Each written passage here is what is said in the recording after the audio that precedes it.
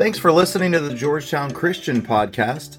Join us on Sundays at 9 and 10:30 and learn more at georgetownchristian.org. We're in a new series called Monsters.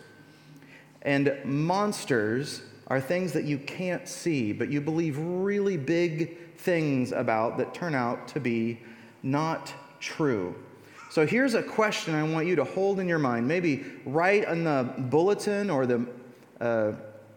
maybe even the margin of your Bible. You might want to type it in your phone. And the question I have for you to hold in your mind, to consider not only as I preach, not only today and this morning together as a church, but then through the rest of the week. And there's always the opportunity for you to tell me if something comes to mind. And I need your feedback on this, to make this series something that counts for more than the time we're just together on a Sunday because, well, it's Sunday and my family takes me and makes me.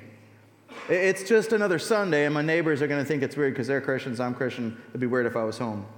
This is more than a time that you're supposed to punch a spiritual time clock. This is the gathering of the body of Christ. This is the church gathered within a building for the purpose of our encouragement to continue living lives that glorify God. So I need to know that this sermon series is answering the questions that I think you have. I think Rick Rowe and Doug Melton and Matthew Townsend, who have helped to put this whole thing together, but I don't want to call it done because I think that you have input that we still need. So here's the question for you to consider. But what is a question about? A misconception of or a barrier to evangelism. And it's okay if half of those words are fuzzy to you, especially that last one. That's why we have the series. But what is a question about? A misconception of or a barrier to evangelism?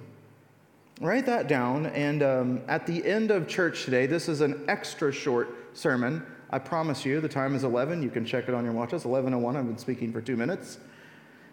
I think it's about 20 minutes. It was first service, and it's purposefully short because I want to invite you, and even if you're not necessarily a member, if you're a person who's pursuing a relationship with Jesus, even mildly curious about Jesus, you will have input that helps to form the series, and we need it. And so I would ask you for your time after. I'm ending early for that purpose. That does not mean you have to stay. I don't control your time. But I do, as the pastor, really want to make sure that this body is formed in maturity, that all of the ligaments and parts and muscles and pieces and tendons are all working the way that they need to work, that we can be growing in maturity because Paul says that's up into the head who is Christ. So we can get successfully connected, united into the head of Christ who really actually leads us. And right now we have a blessing of unity amongst this group of people that churches don't get to have. It's a great blessing. So I ask you to consider that question because I believe that it is imperative that for our church, his body, to reach this community with the good news, that we have to talk about this monster under our bed in the closet called evangelism. There are two groups of people who are terrified of the word or the act of evangelism. The first group is non-Christians. The second group is Christians. It's so scary. And maybe for you, it's because of a story like this. This is a pastor who published in a national magazine called The Christian Standard. He published these words. Pastor Jerry Harris recalls, "Years ago, a church member phoned me and asked me to go to a hospital call for their relative. They were dying in the hospital. This relative had a terminal brain tumor and no relationship with Jesus. I had not been invited by the immediate family, so I figured this is going to be awkward. Is that one of those things that we're afraid about evangelism? It's going to become awkward. Listen to this. I stepped into the hospital room with complete strangers and introduced myself. Hi, I'm Pastor Jerry Harris. I wasn't greeted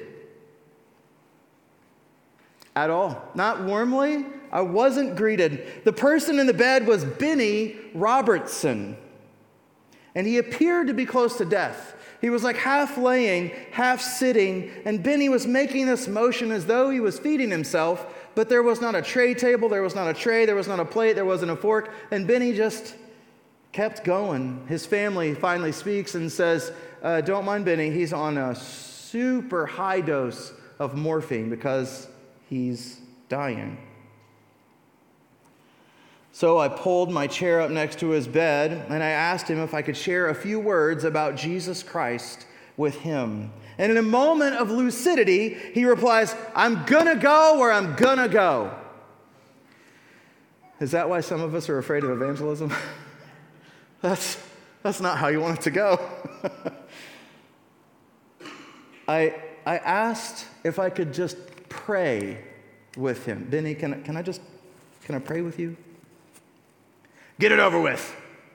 I offered a short prayer. I left the room. I headed to my car, and I thought, this is such a failure. This was a disaster. And maybe that's how you picture evangelism going. Maybe it has actually gone that way for you, or maybe Satan's convinced us all that that is necessarily how every time it goes.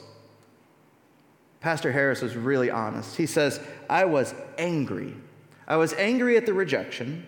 I was angry that the family didn't want me there, and I was angry that the congregant wanted me there, and I was angry that the Benny didn't seem to care that he was going to go where he was going to go. I think that's probably a good description of what some of us think about evangelism. And I think that's one of the monsters we've got to pull the mask off to reveal the truth. You are probably familiar with the Scooby-Doo series. It was a cartoon, it was a comic, it was a movie a lot of times over. And you probably know all the characters, but in case you don't, Scooby is a dog. And Scooby tries to talk. He says a lot of things like rot-row and Rorge. It's all Scooby says. Scooby generally just gets super terrified about not a whole lot, and also super terrified about the big scary monsters. And his owner, Shaggy, is like equally as scarable, but Shaggy is in it for the snacks. How many of you guys have had Scooby snacks? I mean, they sell snacks based on this cartoon. And Shaggy is known for getting these comically large Subway sandwiches, and because it's a cartoon, he just like opens his mouth and puts the whole thing in, and Scooby does the same.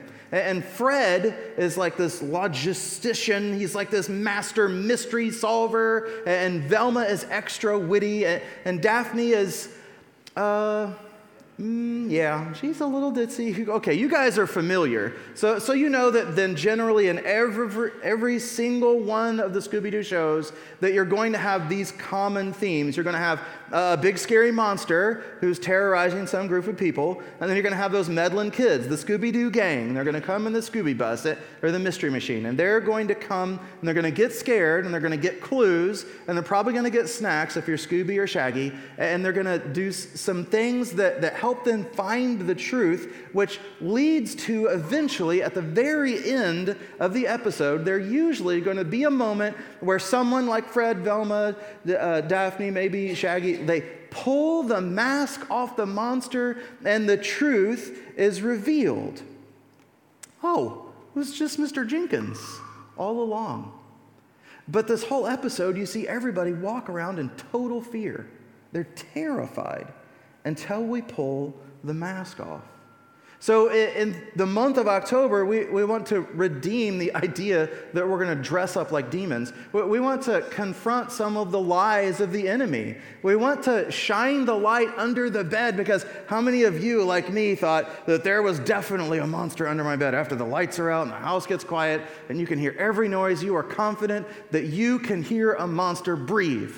And you know they're under there. And for me, it was in my closet because under my bed was too dirty. But there was one in my closet. I just know they're in there. And so eventually you get scared enough. You're like, Mom, Dad, come save me. I know I'm going to die. And they come in. And what do? They come in the room. They open the door. They come in the room. And they turn on the light. And then you can see in the closet. And you can get out and look with them under the bed. And now the monster's not so scary.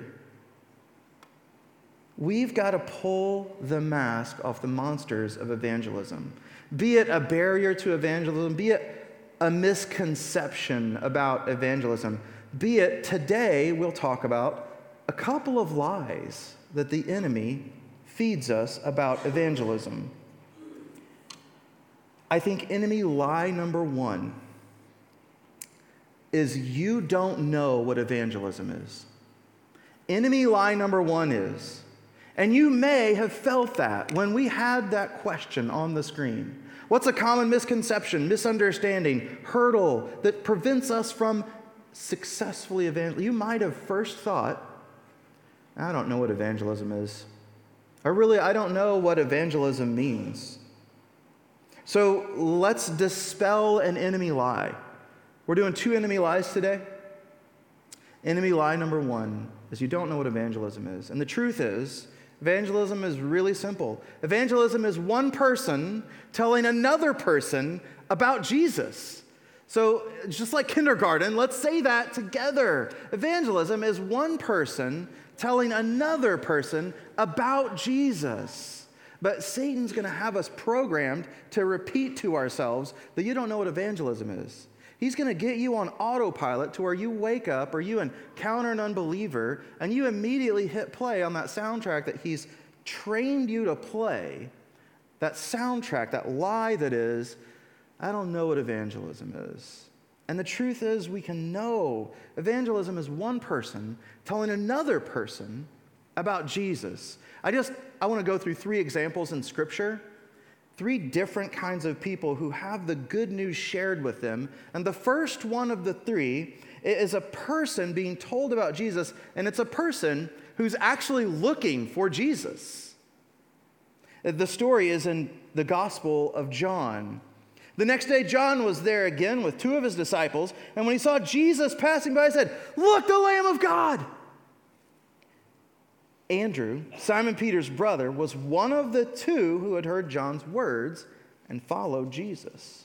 Now, the first thing he did was to find his brother Simon. See, Andrew was looking for Jesus. Presumably, Simon was too, because he followed for a while. He said to him, "We have found the Christ." And Andrew took Simon to Jesus. That's the day Jesus names him Peter. Evangelism is one person telling another person about Jesus. And one of those kinds of people is a person who's looking for Jesus. A second kind of person is a person who's not looking for Jesus. You could probably remember a story about a woman at a well met there by Jesus. And you might remember some little fact about this, and maybe it's not coming to mind immediately, but I'll remind you. There was a time of day that people went to the well, and it was typically women because it was a household chore. And so this woman found herself at the well, not by accident, at noon. Because nobody else would be at the well at this time of day because she didn't want to be confronted with the painful reality in which she lived, and that is that she's on her 5th husband, and she's not sure that that's going as well as she wants it to go. So she avoids 6 a.m. when most of the women are there, or 6 p.m. when they may be going to fill their jugs again, and she goes in the heat of the day, and she encounters Jesus there, and she wasn't looking for Jesus, she was looking for water, but he says, "I tell you the truth, I give you living water, and when you drink this water, you'll never thirst again." He shares with her that he is the Messiah. He reveals to a broken woman who's not looking for the good news about Jesus that he's the Messiah. Evangelism is one person telling another person about Jesus. And sometimes we tell people that aren't even looking. Another kind of person we might tell is someone who is desperately looking. I'm not going to put these scriptures on the screen because I want you to imagine this scene. And I'm going to read from Acts 16:25. If you're the type of person that needs to follow along and you believe that's being a good Berean, well, then I say, great job. And if you don't, well, maybe you trust me and allow me to embellish a little.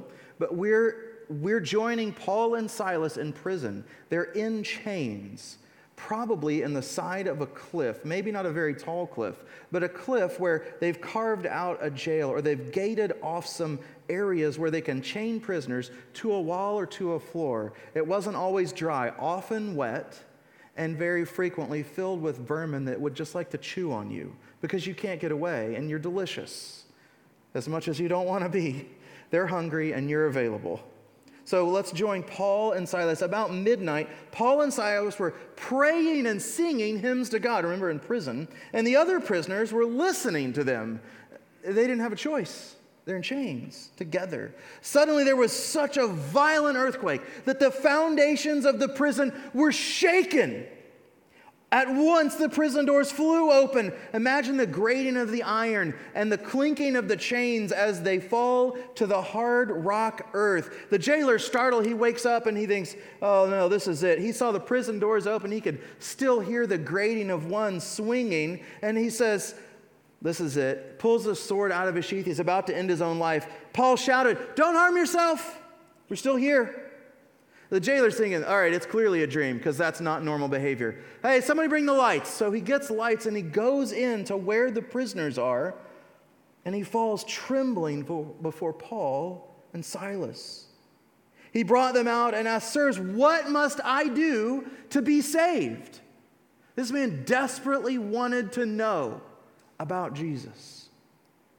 He takes them to their house, takes them to his house, cleans them up, and his whole family become believers. He was filled with joy because he'd come to believe in God, he and his whole family.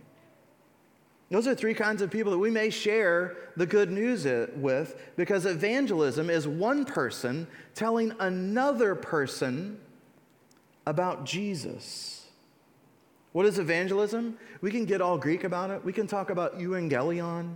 We can use great big words to say that it means gospeling. And a gospel or an evangelist was a herald. It was a person who might be sent from the front lines of the war to tell their hometowns of their country about the results of a war. And so they were called the evangelist. They would go to the center of town, open the scroll, and read, like, hear ye, this is the announcement of the king. That is our job. This is the announcement of the king. I have conquered sin, Satan, death. We're evangelizing. We're gospeling. We're sharing the good news of the established reign of Jesus for eternity and for the whole cosmos, seen and unseen. That's a way to make it real complicated, and it's still true. We can become more specific, but if we just want to combat the lie that sometimes we believe that I don't know what evangelism is. Evangelism is one person telling another person about Jesus. Two guys are digging holes for the city parks department, and as furiously fast as one guy can dig a hole, the next guy is coming right along behind him, and he's scooping the dirt back into the hole. And a passerby, thinking, well, there's my tax dollars at work, dares to ask, guys, what's going on here? And one of the shovelers leans over on his shovel and he says, well, you know, the dirt bag that's supposed to be putting trees in the holes is sick again today. I had to decide whether I was going to say that again today or not. It sounded just about the same in first service as it does in second service. And I would love to be a dad and explain it until it's hilarious or until you laugh so that I'll move on. But I won't. The point is, sometimes the second lie that we'll believe is, the second lie the enemy feeds us, we'll believe it. We'll put it on the playlist when we wake up, is it's not my job. Evangelism's not my job. And I want to talk about this not because I think that you go around saying, it's not my job. Because I think what we go around doing is thinking, is that my job? Remember, Satan only invited Eve to ask the question, to just consider it. Did he really say you would die? So I think the question that we're fed is it really your job? Because you'll see a preacher, like myself, on a stage preaching, and you'll say, well, that's his job. And you're right. It is my job. Or you might imagine the famous televangelists with hair like taller than Marge Simpson's hair and waving arms like they're landing all of the planes that go to Miami for spring break, and they are asking you to send your money, of course. Maybe that's who you picture when you think of an evangelist, and you think, that's his job. And you're right, it's his job. But evangelism, here's the basic truth. Evangelism is for every disciple. I want to invite you guys to say that with me. Evangelism is for every disciple. Can we put this stuff on the playlist? Can we put in the playlist of our minds? Evangelism is one person telling another person about Jesus. And evangelism is the job of every disciple. I feel like I need to go a little faster because I said 20 minutes and we're right at 19. So I just want to go through a couple of scriptures. Because Satan, remember when he tempted Jesus, he used what? He used scripture.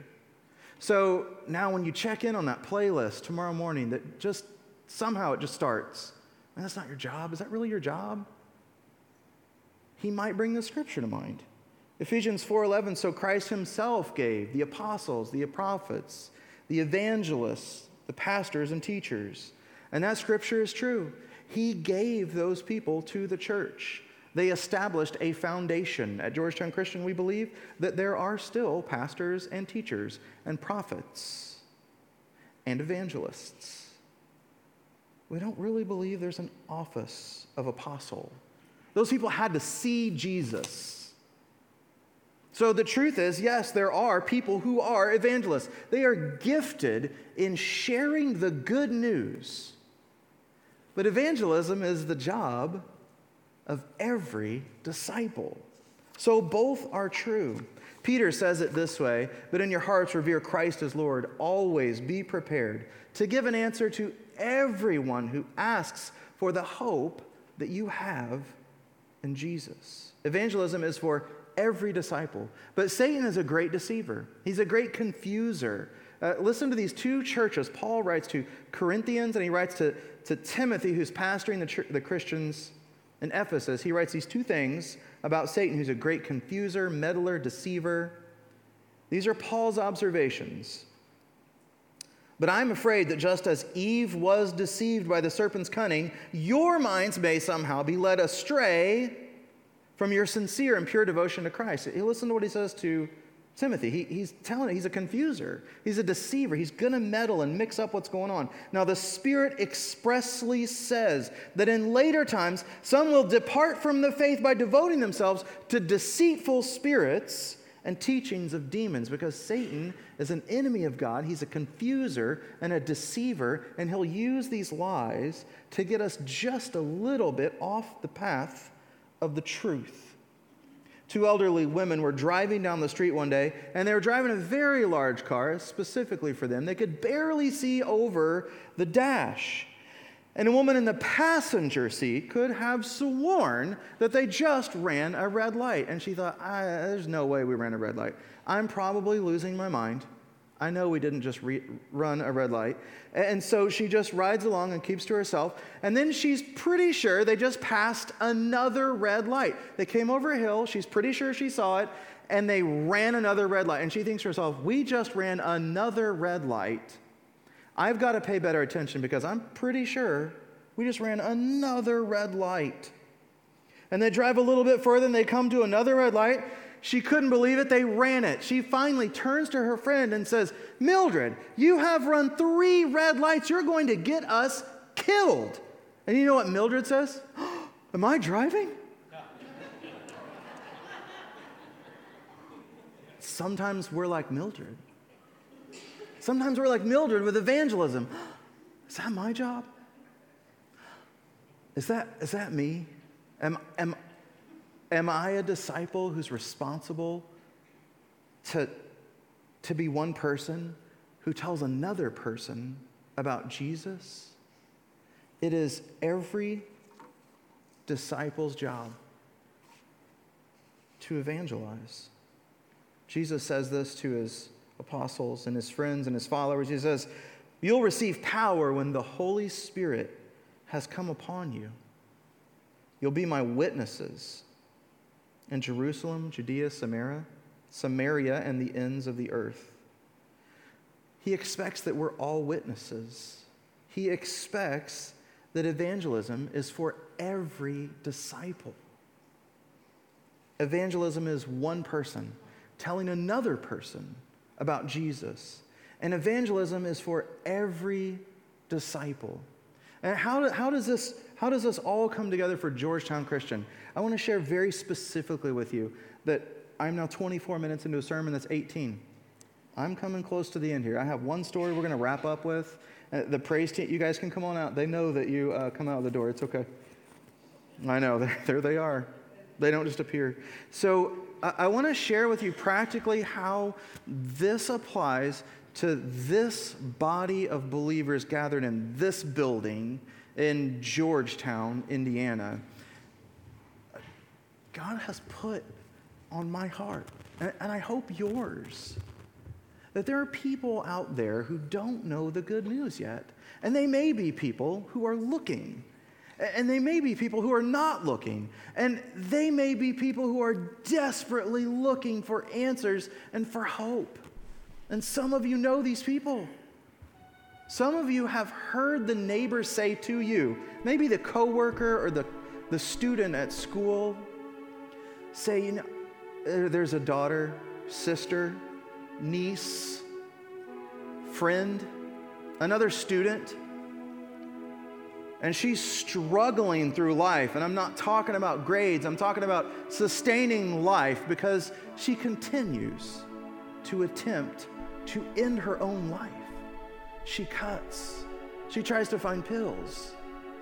She's trying to find a way out of the pain that is, I don't have answers for the pain that's in my life. I don't have a way to explain why what's happening to me is happening. I don't have a way to deal with it, to make it meaningful in some way. But as Christians, we do. Our suffering can be done to the glory of God. We can build character, which gives us hope. But as long as it's closed up here inside these walls, I'm afraid she's going to keep cutting until she gets the job done. And you know who is going to be looking for a place to celebrate Christmas? Well, it's probably not that girl. That's probably not the first person you thought of. But the truth is, Thanksgiving's coming in like 7 or 8 weeks. That family's going to gather together. We're in southern Indiana. Let's be honest about where we live. You're probably going to get together with your family for Thanksgiving. Your neighbors are probably going to do the same thing. In fact, you've heard about Friendsgiving, and you'd love to do it, but you have so many family appointments that you can't even do Friendsgiving. That's your neighbor too. They're going to be with their family, and somebody in that family, someone faithful to Jesus, is going to have the nerve to say, "Where are you guys going to church?" And you know what's coming after Thanksgiving. Every year. It surprises us every year. Oh my gosh, Christmas is here. Yeah, you got to buy the gifts. And you got to decide where you're going to church, because you just left Thanksgiving and grandpa or grandma or sister, brother, aunt, cousin, nephew said, "Where are you guys going to church for Christmas?" And you're going to see them again at Christmas, and you're going to have to tell them where you did or didn't go to church.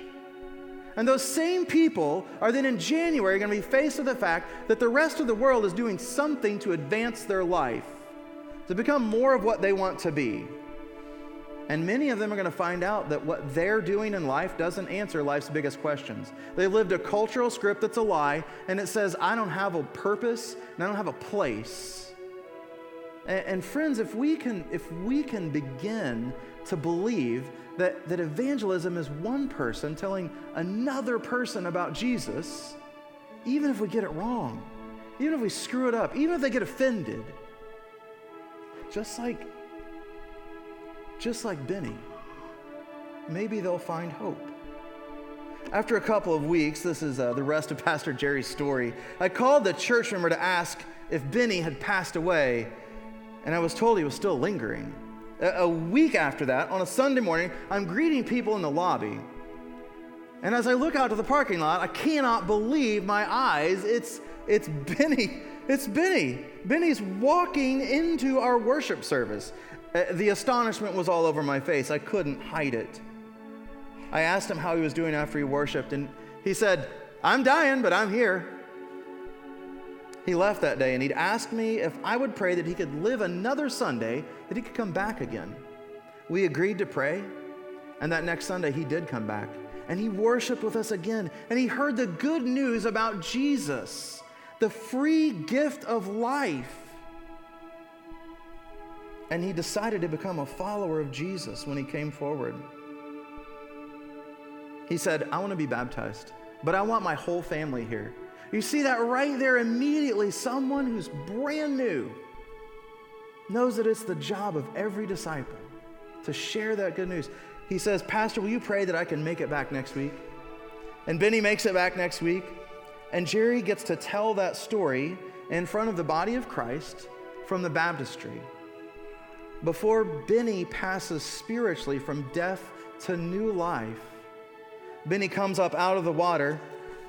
He raised his fist and he says, it took me 46 years, but I did it. Benny became a part of the body of Christ. There was thunderous applause, and there was so much joy in that congregation that day because of one who trusted Christ. Georgetown, I believe that Benny's story is the same story that some of our neighbors are going to tell. And they're not going to tell it to your glory or to my glory. And they'll probably recount how much we screwed up sharing Jesus with them. And do you know what? That will be to God's glory when they become a believer like you and like me in Jesus. I want to remind you that we're going to play a song, we're going to pray, and some of you have to leave because I preached for 30 minutes when I said I would do 20. That's my fault. I'm sorry. Some of you, however, are going to stay and answer the question that will continue to inform the rest of this series, which is, what are the misconceptions about, or the hurdles to, or the questions surrounding evangelism? I've also got some pictures I'd like to share with you from the life of our church in this last week. When you stay, I'll grab a microphone and we'll move up and in for that final conversation today, but it will be after Leighton prays.